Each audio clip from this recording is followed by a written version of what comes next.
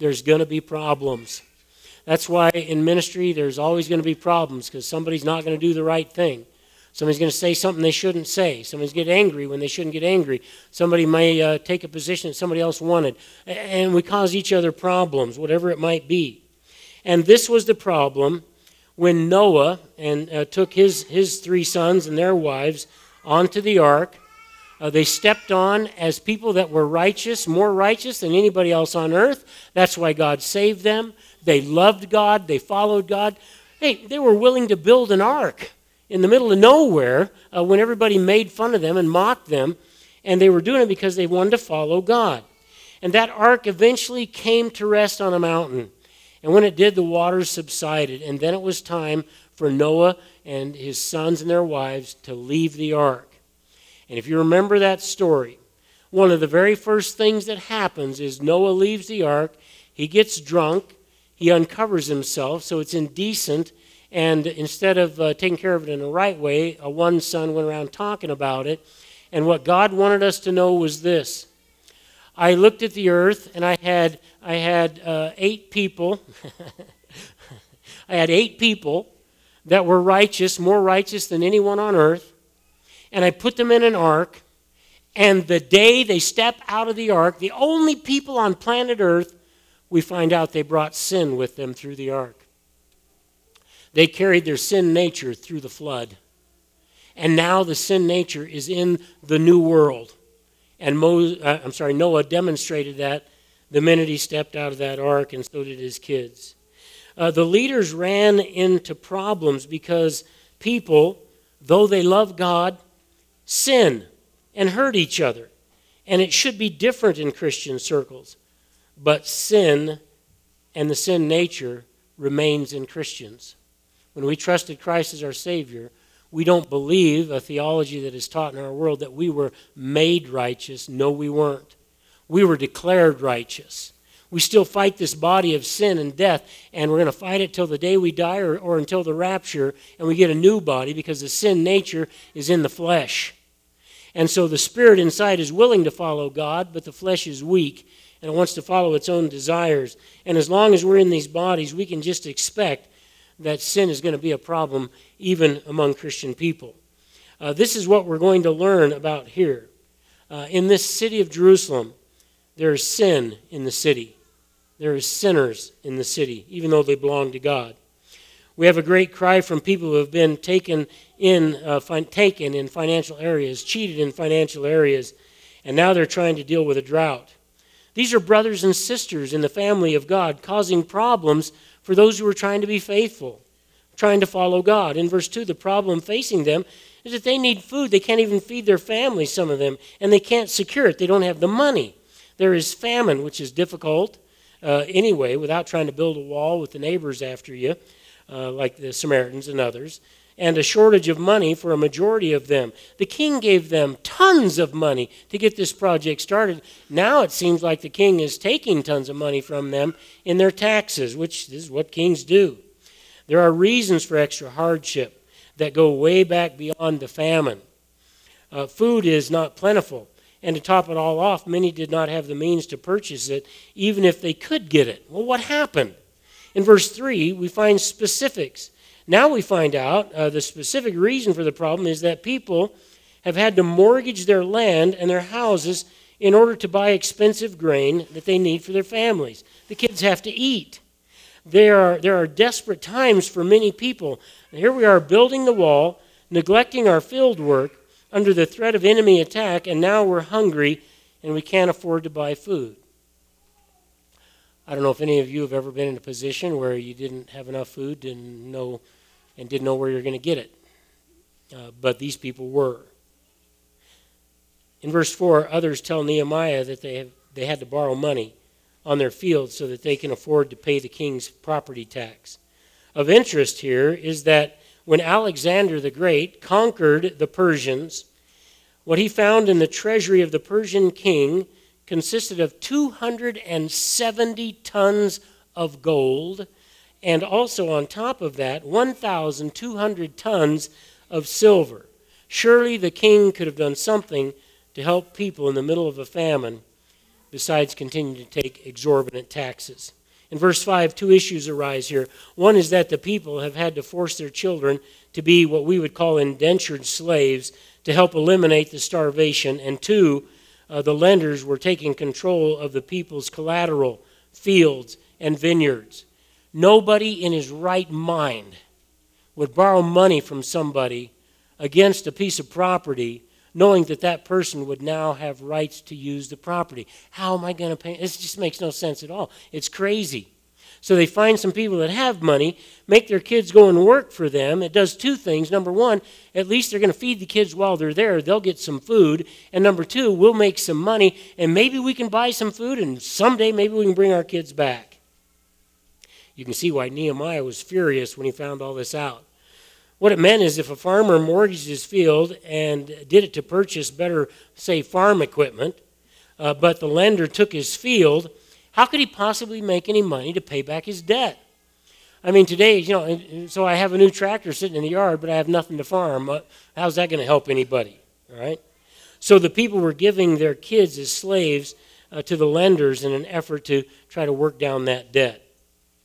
Now, I have talked to thousands of homeless and vagrant people, all right? And sometimes they just come to the church because whenever they travel through the country, they hit the churches. That's why our ministerial association sends them to the sheriff's office, check your driver's license and see if there's any warrants out for your arrest or anything. And then if that's okay, then the ministerial association gives them a voucher. They can go get some food or some gas or something like that.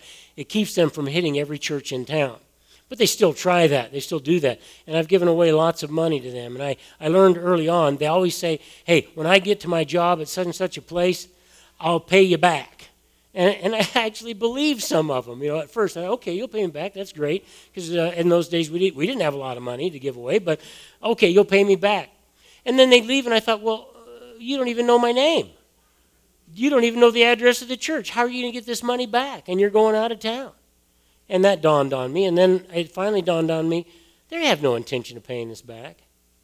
And if I'm at this point where I've got to go to a church and ask them for money, I'm talking about just homeless, vagrant people going through, if I have to give them money because they need something, and they go to a lot of other churches and they give them money, and everybody wants to be paid back, that means that this person, even if they do get a job, their paycheck is already spent. And they don't get ahead. So what I decided to do was, okay, I'll give you some money, and if they say I'm going to pay it back, I'm going to say, first of all, I don't think that's ever going to happen, and I want you to know I don't want it to happen. Don't ever pay me back. You just keep it.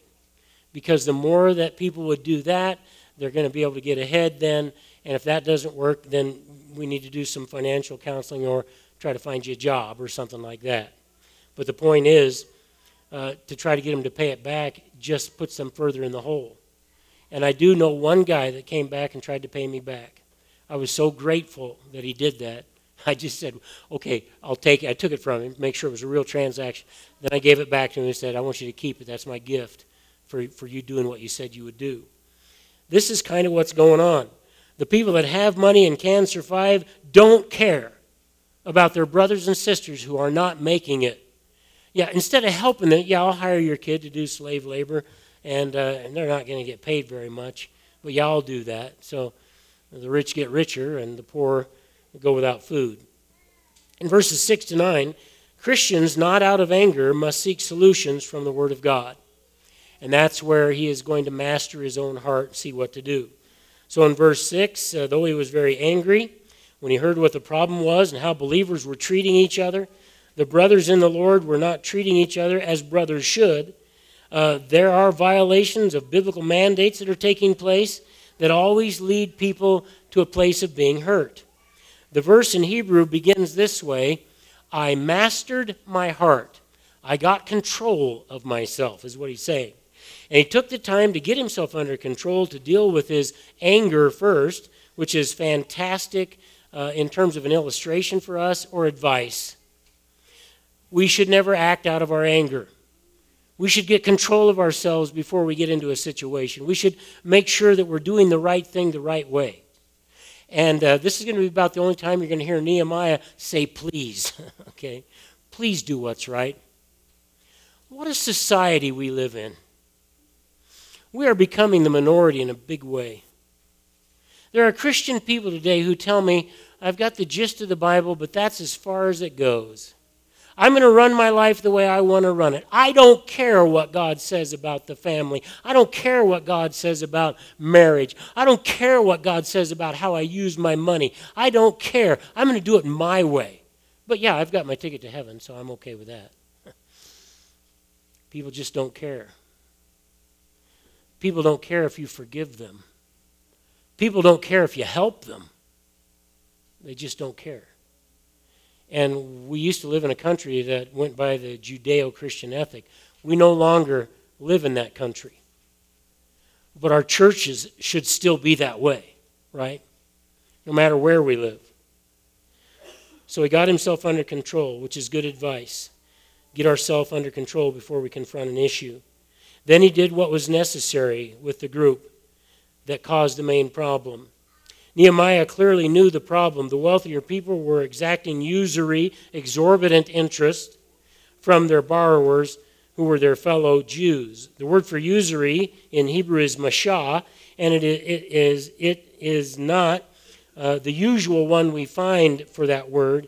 Here, the lender is taking that which was pledged against the loan. How are you going to make it? You're not. The leaders were exploiting their brothers out of greed, selfishness, and insensitivity. The Bible determines that those to whom much has been given, much will be required. So in the midst of a famine, maybe the people that have maybe planned better, I don't know, have a bigger bank account, I'm not sure how you got that, but whatever we have comes from God. And if our rich brothers and sisters would remember that when famine comes, when trouble comes, then much has been given to them. That should be given to the people that are in need. And especially first to the household of God. We care for the people of Christ first and others later. The Bible determines that if God gifts you with much, whatever he gives you, use it for the glory and the honor of God. In verse 8, Nehemiah gives an account of how his family and officials have been helping their brothers. All right, so he steps up not as a hypocrite, but as a man who said, well, let me tell you what we've been doing. We're not taking people's collateral. We're not charging exorbitant interest. We're not charging interest at all. We're actually paying the debts of some of our brothers as God gives us the ability to do it. All right, and then, I showed you two pictures at the beginning. Sometimes we see a vagrant like that and we think, Chinese food and beer, really? Is that what you're in need of? And yet I've found out lots of the money I've given to homeless people, sometimes I've followed them, and they're walking out of the grocery store with alcohol. That's not what I gave it to you for, so I found better ways to give money. But the point is, if somebody is really in need, if there's genuine need, and it wasn't because they were a fool about their money, that's a whole different story. So he wants to know, how is it that Jews, people of God, are enslaving and impoverishing Jews? What's going on? In verse 9, we need to feel a personal reprimand for personal violations of God's word. We are either doing what God wants us to do or we're not. God's Spirit will convict and convince us of our sin until our heart is so hardened we don't even know he's talking to us. And we don't give in anymore. But the Bible is saying you should be somebody, and I should be somebody that we fear God. And we're going to do what he tells us to do. Do we? That's a question. If we are not doing the right thing, well, what should we be doing? And by way of a rhetorical question, he teaches that God's people should live in the fear of the Lord. Well, yeah, what would Jesus do? All right? How would Jesus handle this? It's not a good enough thing to wear WWJD on your wrist on a rubber band. If you need that to remind you to do the right thing, there's a problem. But what would Jesus want me to do? I fear him above everyone else, right? That's what we say. We should. If God's people don't live that way, it brings reproach on his people and on God's reputation. There are enough enemies that are trying to destroy us and defame us. Why should we do that to each other? Verses 10 to 13. Godly leaders must give godly direction for eliminating a problem among God's people. So that's why he went to the nobles and the leaders first, right? It is always a good thing when the leader is a good example of doing what is right. Doesn't work so well when they are not. Nehemiah is lending to the people in their hardship, money without interest. Not just usury, no interest. So the first rule is to leave off charging interest in the household of God. Psalm 15:5. Now, because we have communion, I'm not going to take time to read all these. They're in your bulletin, so you can look them up. Psalm 15:5, Proverbs 28:8 is very clear. Do not charge interest on loans to your brothers and sisters in Christ. The law forbid charging a brother or sister interest. Now, I do want to look because there's another verse there I want to Exodus 22:25. If you want to go there with me, please.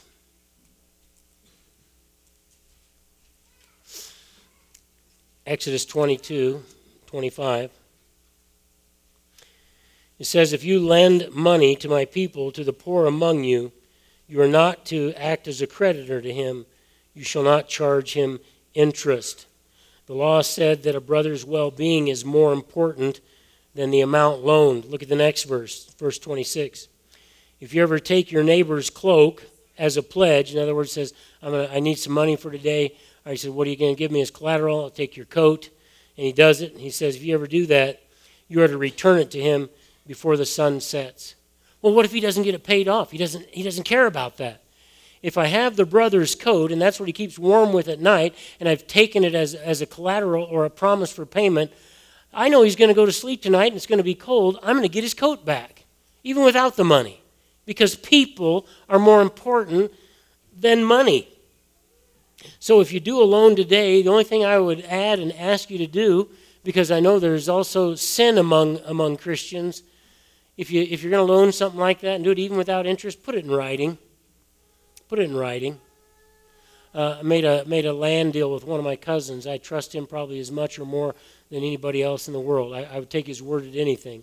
I insisted we put it all in writing. I insisted we brought in title companies and stuff like that, because I don't want anything to get in the way of our relationship. It's going to be done right. And so we put it in writing. We did the right legal stuff. I didn't need that, but I wanted it to be there for both of us, so we did it. In verse 11, he asked them to give the borrowers back their fields and their houses and the usury that they were extracting. I remember that as I read this, what it's like to have interest kill you.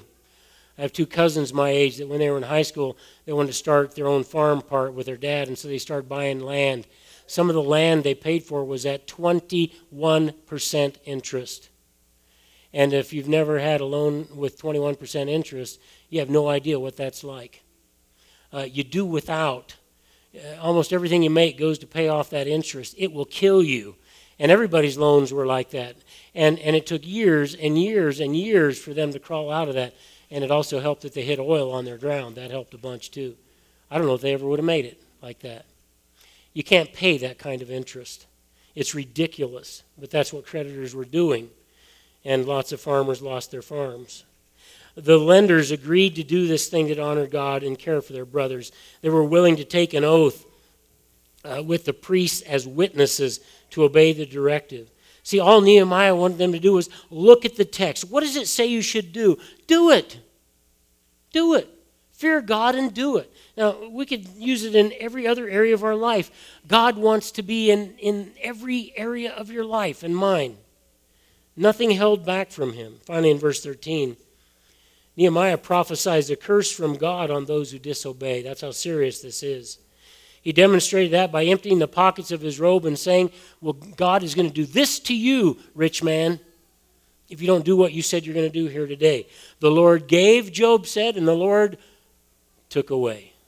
Blessed be the name of the Lord. It is always God's option to take it away.